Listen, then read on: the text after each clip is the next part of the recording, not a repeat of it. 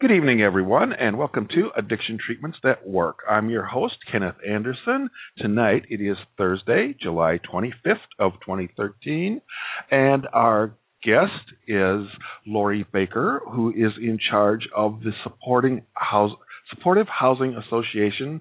I think I got the name wrong.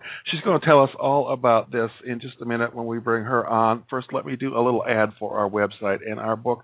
Our website is hamsnetwork.org. We are a free of charge lay-led support group for people who want to make any positive change in their drinking habits, from safer drinking to reduced drinking to quitting altogether. And our book is called How to Change Your Drinking, a Harm Reduction Guide to Alcohol. It's available from Amazon. For more information, go to hamsnetwork.org/book. Our guest, Lori, is with us right now. How are you doing this evening, Lori? I'm doing wonderful.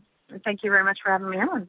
Well, thanks for coming out. Now, tell me, what's the correct name of the association and your position there? I'm the executive director of the Supportive Housing Providers Association, and we're a statewide association in Illinois of people who provide permanent supportive housing and services to people that have experienced homelessness and or have a disability. Now, do you use a housing first model? Many of our members do use a Housing First model. Obviously, Housing First is a best practice. Any of us who are trying to work on any aspect of our life that we want to change would find that very hard to do if we didn't know where we were going to lay our head every night. So it's much more productive and quicker to, instead of make people move through a series of types of housing like emergency housing, transitional housing, interim housing, shared housing, it's much quicker to move people straight into permanent housing and just have the supports wrap around them and flex in and out based on what their needs are. Let's talk a little bit more about the Housing First model for our listeners who may not be at all familiar with this.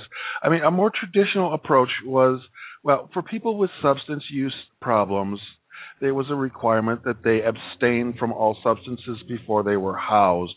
And that's quite different from Housing First, isn't it? That is quite different. And how...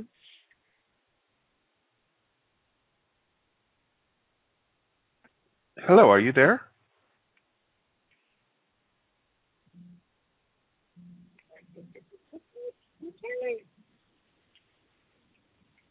Hello, are you there? I seem to have lost you. I'm sorry, hang on. Okay. Are you still there? Yes. I so apologize. I had my alarm on to remind me of this show. Oh, don't. So, can you edit things out, or do we have to start again? We don't have to start again. It's live radio. We're just going to go with the flow. Worst things have happened. One time, my cell phone died before we finished the interview. No. And that was on my end. So just go ahead and tell us about the Housing First and how it works. About Housing First. So Housing First is kind of a novel approach that which makes a lot of sense, but people didn't think about it. You used to have to kind of earn your way or be what people would call housing ready to access permanent housing. So in the case of a person that was using a substance, you would end up having to be clean and sober for 6 months before you might go to treatment. You might then come out of treatment and go into a recovery home for up to 6 months. Then they would deem you housing ready because you're clean and sober and you have everything under control, and now you're right and fit and able to live in housing. And that is just not really a productive way for people to have to move through different types of housing to meet some false criteria that the rest of us don't meet. When we go to sign a lease, we're not asked whether we've been clean and sober for 6 months. At least I haven't been asked that when I go and sign my lease. So it becomes a false way to, and it sets up a relationship between you as a service provider and the person that you're seeking to assist along their path of deceit, right? Because if I am experiencing homelessness and I'm not clean and sober, but you want me to be clean and sober in order to get inside, then I'm going to tell you that I am, right? So that sets up a really negative relationship that of deceit, which means I can't be honest with the very person that is supposed to assist me in my journey towards what I want to do. So Housing First is about, you don't have to be quote unquote housing ready. There are no real requirements. If I am homeless and I want to be housed, then I am housing ready. I'm going to get moved into an available, affordable housing unit, and then the service provider is going to work with me to set up my individual service plan and all of the services that I need in order to access and maintain, keep my housing maintained. So I don't have to be clean and sober. I don't have to have a job. I don't have to have completed some set of arbitrary classes or education in order to deserve quote-unquote housing. All human beings deserve a place to live inside. Now, that brings up a couple questions. The first I'm going to go with is when you house people without requiring them to be clean and sober, what happens with their drug or alcohol use? Does it remain the same? Do they use more, or do they tend to use less? You know what?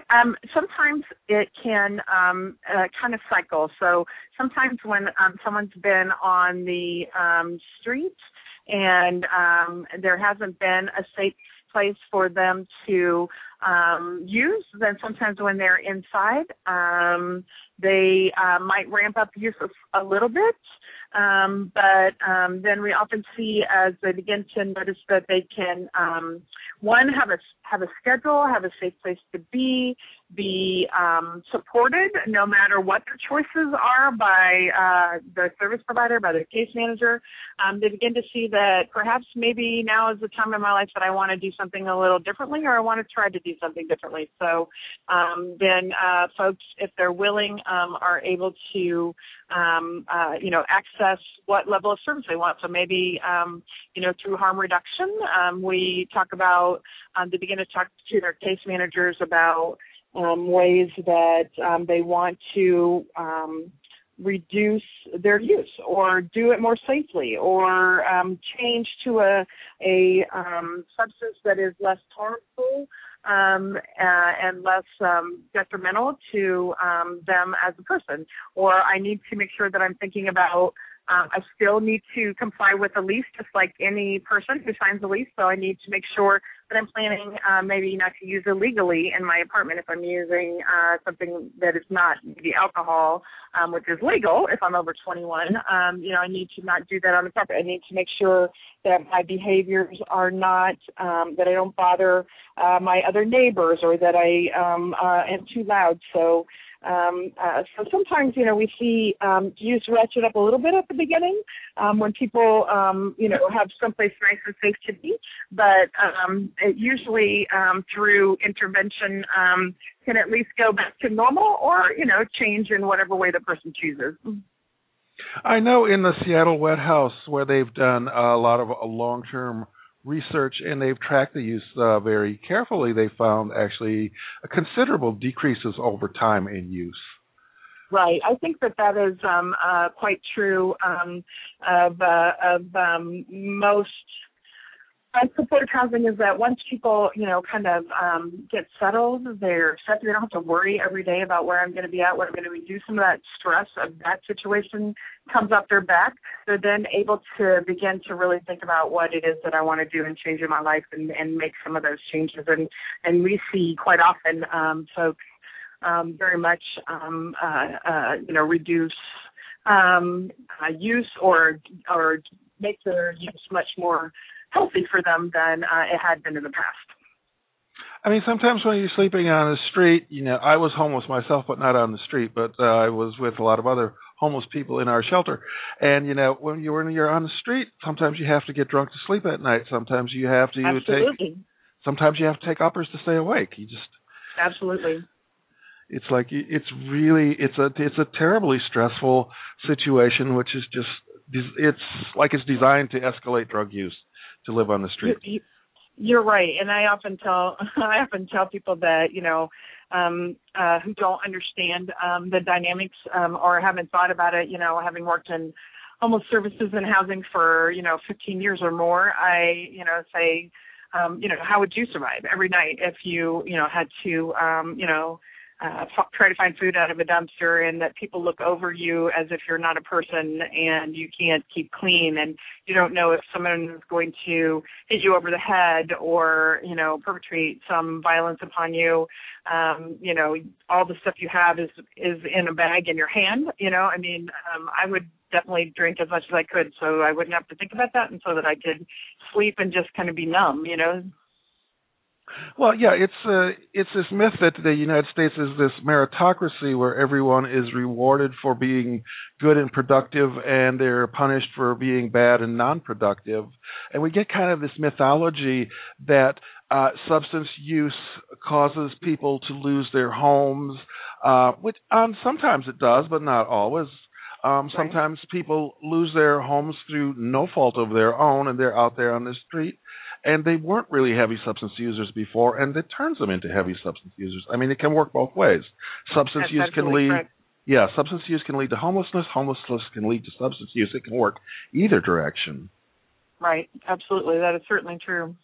And I think it's just really important to dispel this myth that these are bad people that fucked up their lives and deserve to be on the street, which is right. Yeah, and that's a horrible. People always are concerned when you begin to fight housing, in different neighborhoods, and they have. People have concerns. There's an acronym called NIMBY, not in my backyard. And people begin to say, well, what about, what if they are drug users or alcoholics, and it's like, you know what? I have neighbors all around me that use substances and drink all the time, and I don't know anything about it, right?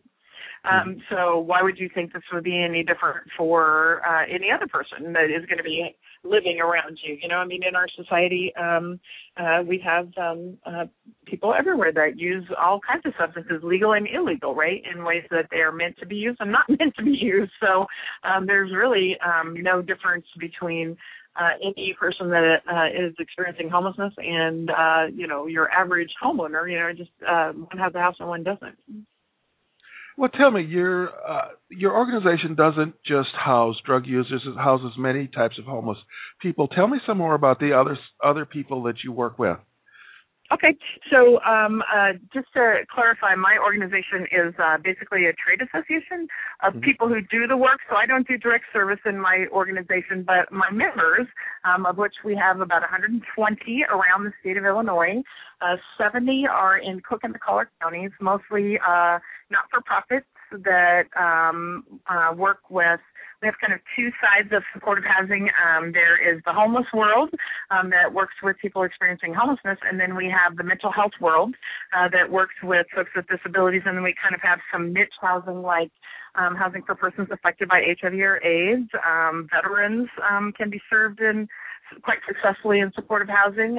There have been a lot of work recently in the past few years with families, particularly families that have been involved with DCFS or have a person with a disability in the family are being served quite well in supportive housing, because supportive housing is just a regular apartment anywhere with a lease and rights of tenancy for the person that's affordable. So it's most of the time 30% of a person's adjusted gross income goes to pay for that rent portion of theirs. And then there's some rental subsidy that makes up the difference so that you can operate the building.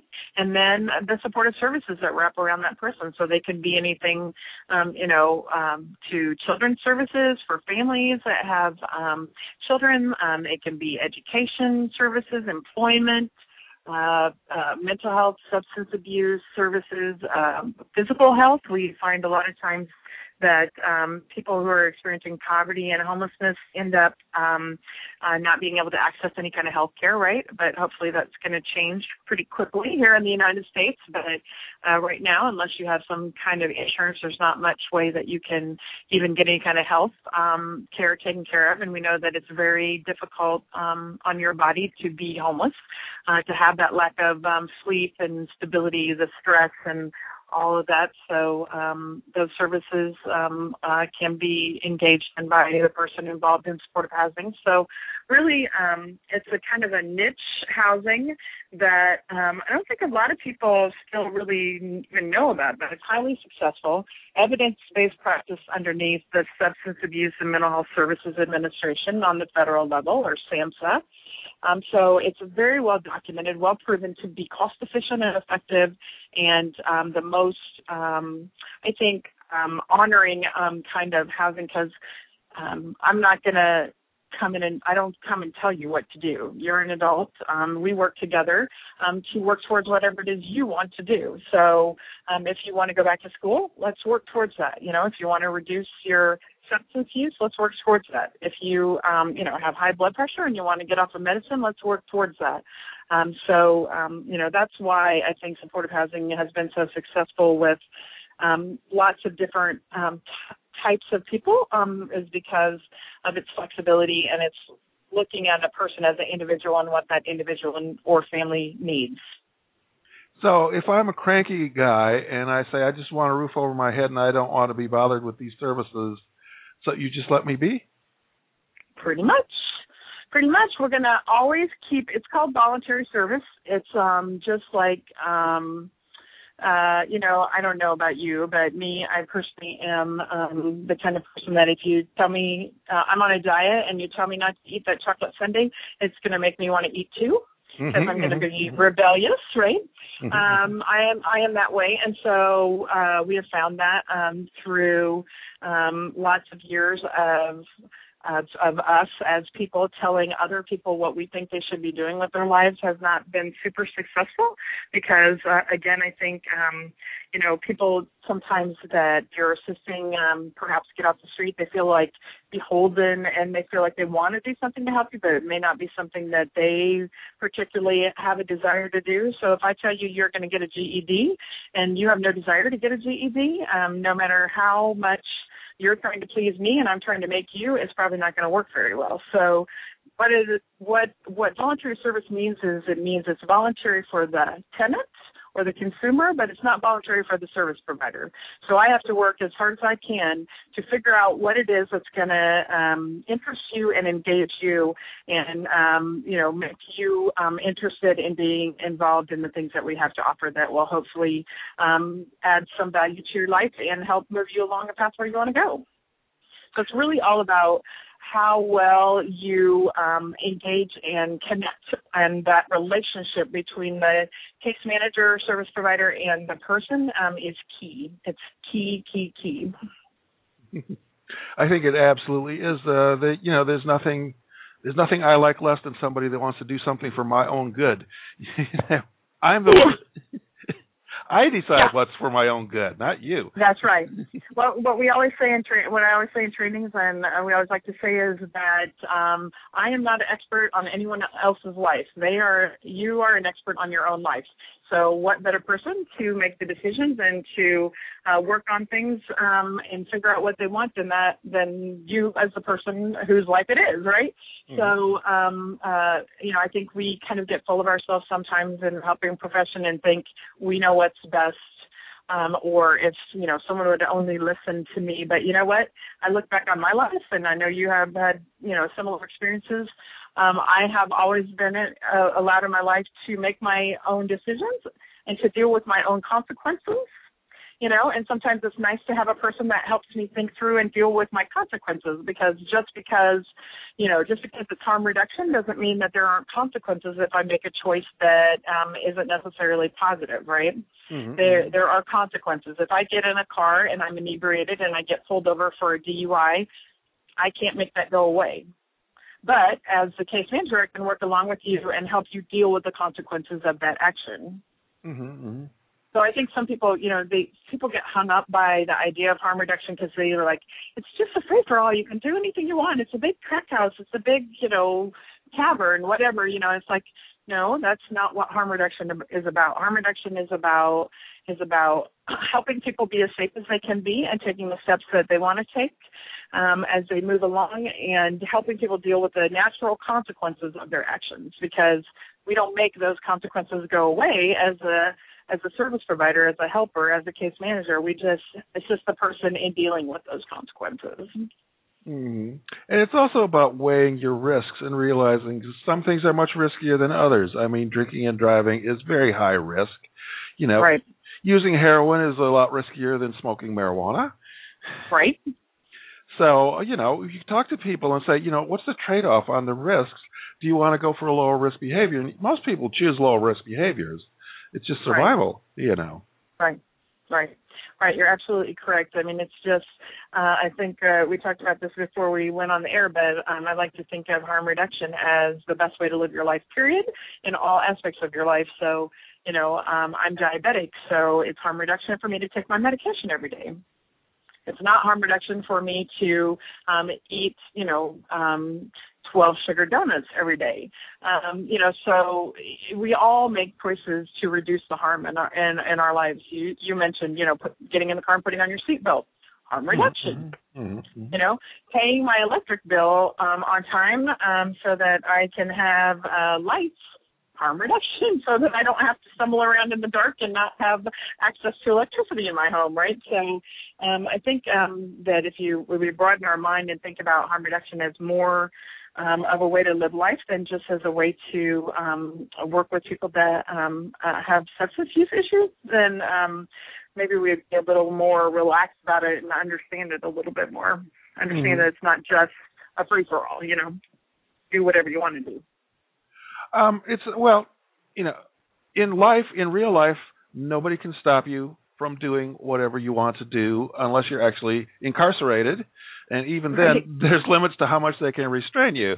Right. They got to throw you in solitary where all you can do is beat your head on the wall. So life life is a free-for-all, but harm reduction is a way to reduce the risks, Right, absolutely. And a great way to reduce the risk, and a well-proven, documented way to remove the risk as much as possible for folks. Because if you were going to abstain from every high-risk behavior, well, you could never leave the house, first of all. No. You couldn't cross the street because you're always taking your life in your hands when you cross the street. You'd have to live in a padded cell and eat gruel, as I've always said. Right. It should be wrapped in cotton somewhere, placed on a shelf. Mm-hmm. Well, about how many people, you said you have many member organizations. Do you know about how many people are served total through all these organizations? How many people are housed within our organization? Yes. Yeah, in Illinois we have we have over 12,000 people, men, women, and children that live in supportive housing around the state. It's probably even larger than that. Those are the ones that the supportive housing projects that receive service dollars from the state through a couple of state line items that we have and advocate for every year. But we have more than 12,000 people that reside in permanent supportive housing all around the state of Illinois. And how long has your organization been around? We started in the late 90s with a group of supportive housing providers in Chicago. There were like 12 original members, and they were looking to grow the resources that the state put into supportive housing. And they went down to Springfield after a couple of years and had conversations with a lot of legislators who said, in order to really be successful, you need to be statewide. You need to represent, people across the state and speak with one voice when you come here to the Capitol. And so in the year 2000, we, as an organization, went statewide. So we went from 12 members to, like I said, now we have 120 members all across the great state of Illinois, from Rockford, Cairo, and Metropolis, all the way down in the very southern tips of Illinois, Danville to Quincy, and everywhere in between. Oh, yes. So I remember for a while I lived in Beloit, so I've been in Illinois. I used to walk across the state line all the time, Okay. from North Beloit to South Beloit. So Yeah. yes, you reminded me of that when you mentioned Rockville. Yeah. So, do you notice visible differences in problems with homelessness now? Visible changes? Now, as opposed to like when I first started working with persons experiencing homelessness. Have you seen a lot of visible changes in the state of Illinois through your work? You know what we have seen a shift in the kind of the population. So there's been kind of two different kinds of shifts that I can see and speak about. One is that when we first began to recognize homelessness as an issue, kind of in the Reagan era, a little bit later than that, projects sprung up. The Department of Housing and Urban Development began, putting funding into homeless services and began giving money to communities to try to address the need in whatever way they felt was the best way to address it. And I think we kind of quickly worked through the folks that just had a brief bout with homelessness, that had perhaps lost a job or gotten divorced or had a medical emergency that didn't allow them to work for a while, and that were quote unquote a little bit easier to house, right? They didn't need a ton of support probably. And then we began to realize that there was a whole kind of subpopulation of folks that had been experiencing homelessness for a very long time, and that were usually single adults that had some kind of disability that had been on the streets for a very, very long time and were probably very, very ill. And so we began to work on ending chronic homelessness. It was actually a federal initiative, and we've done a very good job across the state of Illinois of working on ending chronic homelessness. Well, then we come up to the financial meltdown in our recent past here in 2008 or so, when the bottom fell out, and we began to see again a lot more families, middle-class families that perhaps had never even contemplated having the thought of experiencing homelessness, ended up losing jobs, getting behind in all their bills, perhaps being foreclosed upon, and ended up homeless. And so that's a whole different kind of set of folks that don't really need permanent supportive housing, because they don't necessarily need the support, but they do need some kinds of short-term assistance to help them through those immediate crises. So we still kind of have persons experiencing chronic homelessness on our streets today, because we have cut a lot of mental health programs, substance abuse programs. I don't know if you've heard, but the state of Illinois is broke, and probably broker than most other states. And so we've done a lot of cutting of vital safety net programs, and that means that where we had been making some headway in ending chronic homelessness, or at least reducing the number of people that were experiencing it, that's kind of stagnated and perhaps even began to creep back up a little bit. And then we also have this other set of people experiencing homelessness that have never probably accessed any kind of social service program, who aren't even aware of what supports could possibly be there for them as they, for the first time, experience homelessness. We also are seeing a lot of veterans return from Iraq and Afghanistan that are a different kind of veteran. There are a lot more women now, right, because we've never had women soldiers before.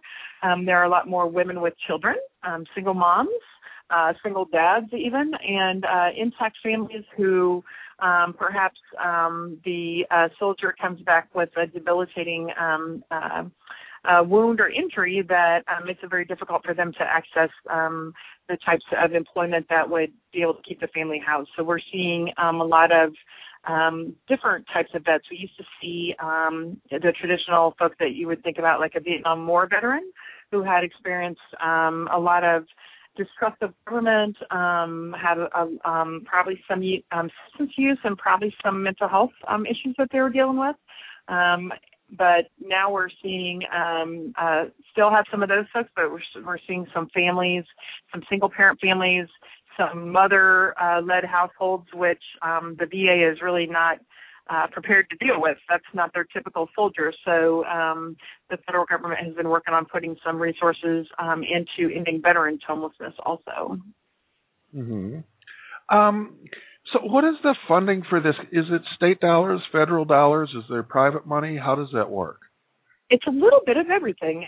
So we tend to call it lasagna financing because it has so many layers of funding. So in a typical supportive housing project, you have three legs of funding. We call it the three-legged stool of supportive housing funding. One leg is the capital, or the money to either purchase a building, build a building, rehab a building to make it habitable for and make it into apartments for people to access. We have the second leg is operations money, and that's money that makes the rent affordable for someone with a low to very low income. And it also allows that operation money that allows you to keep the lights on in the hallways and to have the laundry room and to pay for the upkeep of the building and repairs and maintenance and that.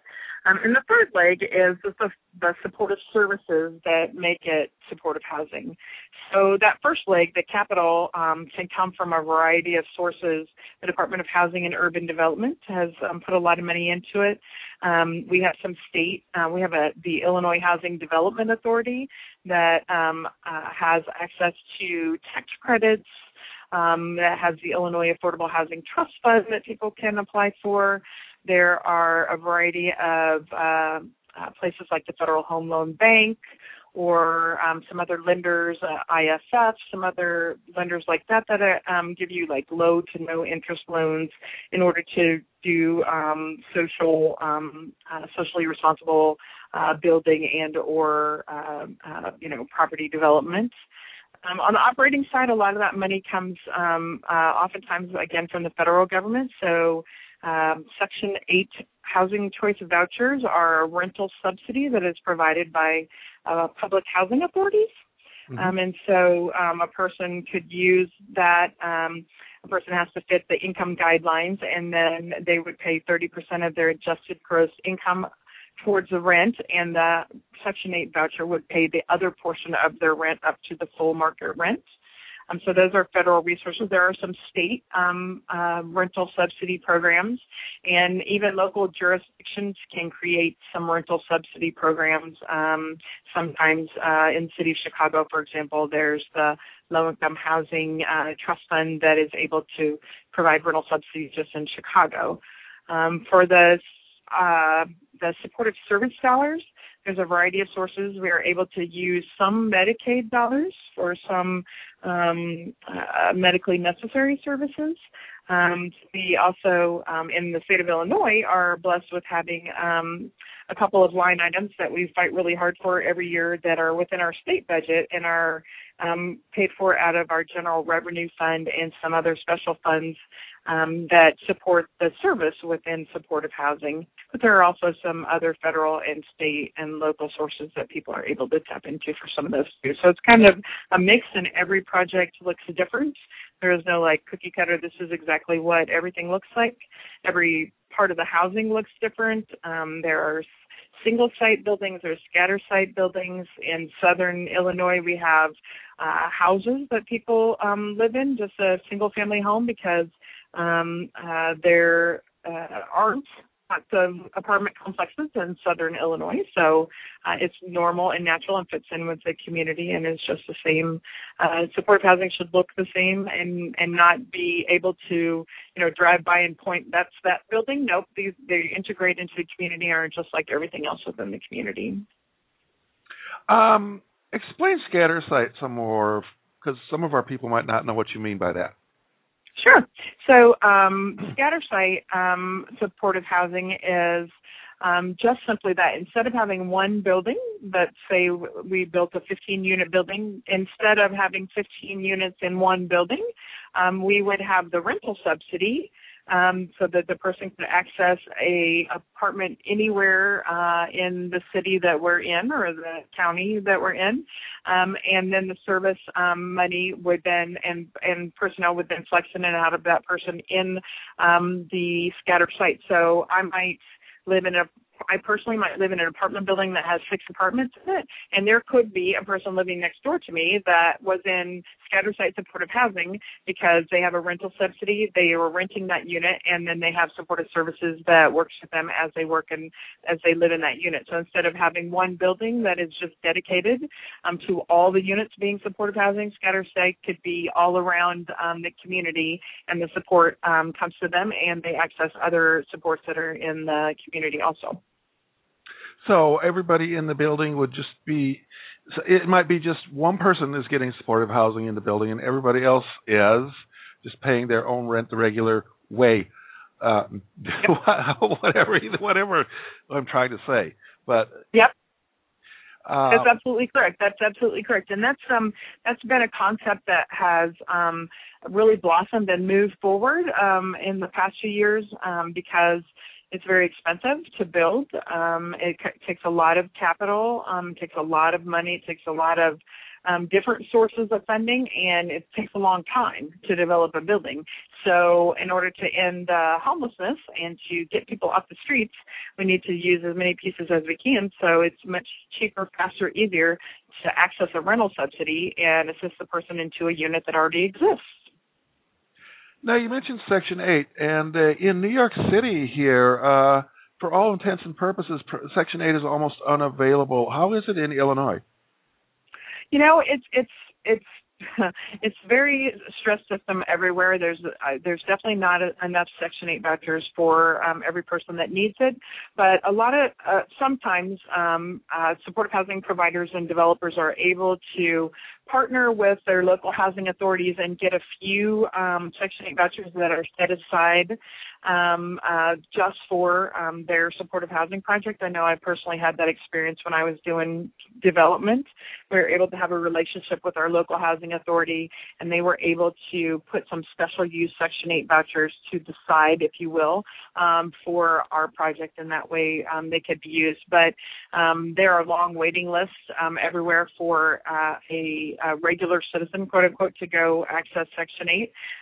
But there are some other rental subsidies that are accessed through HUD's homeless programs. There's a program called Shelter Plus Care within that the rental subsidy is the shelter part of it, and the plus care is the service part of it. And so for every $1 of rental subsidy that is provided, then there has to be $1 of care provided for the person. So people can apply for those through the federal Continuum of Care program. There are also some other state and local, and that's why it's so challenging to do this work, because you're always scratching and clawing for little pieces of resource from here and there to put together to make into a project. Well, my other job, I mean, you know me from Ham's Harm Reduction for Alcohol, but my day job is with the Lower East Side Needle Exchange Program. So a lot of our participants there are homeless, and we're very interested in supportive housing. And so, I mean, it's a huge issue for our participants, you know. Right, it is. Accessing housing is, I don't care what different work group you go to, whether it's people that are talking about serving persons affected by human trafficking or survivors of domestic violence or sexual assault, whether you're talking about children aging out of DCFS, whether you're talking about folks re-entering from jails or prisons, whether you're talking about persons with a disability or people with a substance abuse issue, or anyone in between. Housing is the hardest thing to access. It's the thing that we are shortest on, and it's the thing especially of affordable housing and affordable, accessible housing is very difficult to obtain. So, that's why our work is rewarding, but it's also why it's frustrating because we can't develop it fast enough because there is a large need and not enough money to make that need go away. Well, I know in New York City, even if you got a full-time job and a good income, it's hard to get housing. Absolutely. So there's a study that's done every year that looks at what kind of wage someone would need to make to pay the typical fair market rent on a typical two-bedroom in every jurisdiction in the United States, and there's not one place in the United States where you can work a minimum wage job and afford the fair market rent on a typical two-bedroom apartment. Well, tell me, how do you sell the idea of supportive housing and harm reduction housing to the general public? You know, there's lots of different tacks to take, if you will. Part of the way that I like to talk about it is that I believe personally that housing is a human right, and that there isn't anything that someone needs to do to deserve to be inside, safe and secure, and have a key and someplace to be away from the elements and to have their own. I don't believe that there's anything that you have to do in this world to deserve that. I think we all as human beings should have that right. That is not an argument that works for all people, but part of the argument and the thing that we've been able to prove with supportive housing is that it's cost efficient. So it costs much more to emergency crisis systems like jails, prisons, ambulance, emergency rooms, state hospitals, all of those emergency systems that do not change a person's situation, but simply create additional barriers to them accessing housing ever, right? Those expensive systems see tons of money savings when people are housed in supportive housing rather than on the street. And, you know, I don't know anyone who can say that they would rather spend more money to keep someone on the street than they would to spend less money to have somebody housed. And it's much better to have people be allowed to have access to the services that they need and the supports that they need than it is to, again, have a person who might be on the street and not have any of the supports that they need and whose behaviors might be more disruptive than if they are housed and have the support that they need. Well, I think we're getting ready to wind up the show, so what would you like to leave us with this evening? Well, I'd like to leave you with a couple of thoughts. I think that if you don't know a lot about supportive housing, I would encourage you to look up information online. There's lots of great information on the SAMHSA website at samhsa.gov that talks about the components of supportive housing, why it works, how it works, and the evidence piece of that is probably 100 pages of just citation after citation of studies that prove that cost effectiveness, efficiency, and human capital savings that there are by developing and supporting supportive housing. And then I would also encourage you to be strong advocates for the concepts of harm reduction.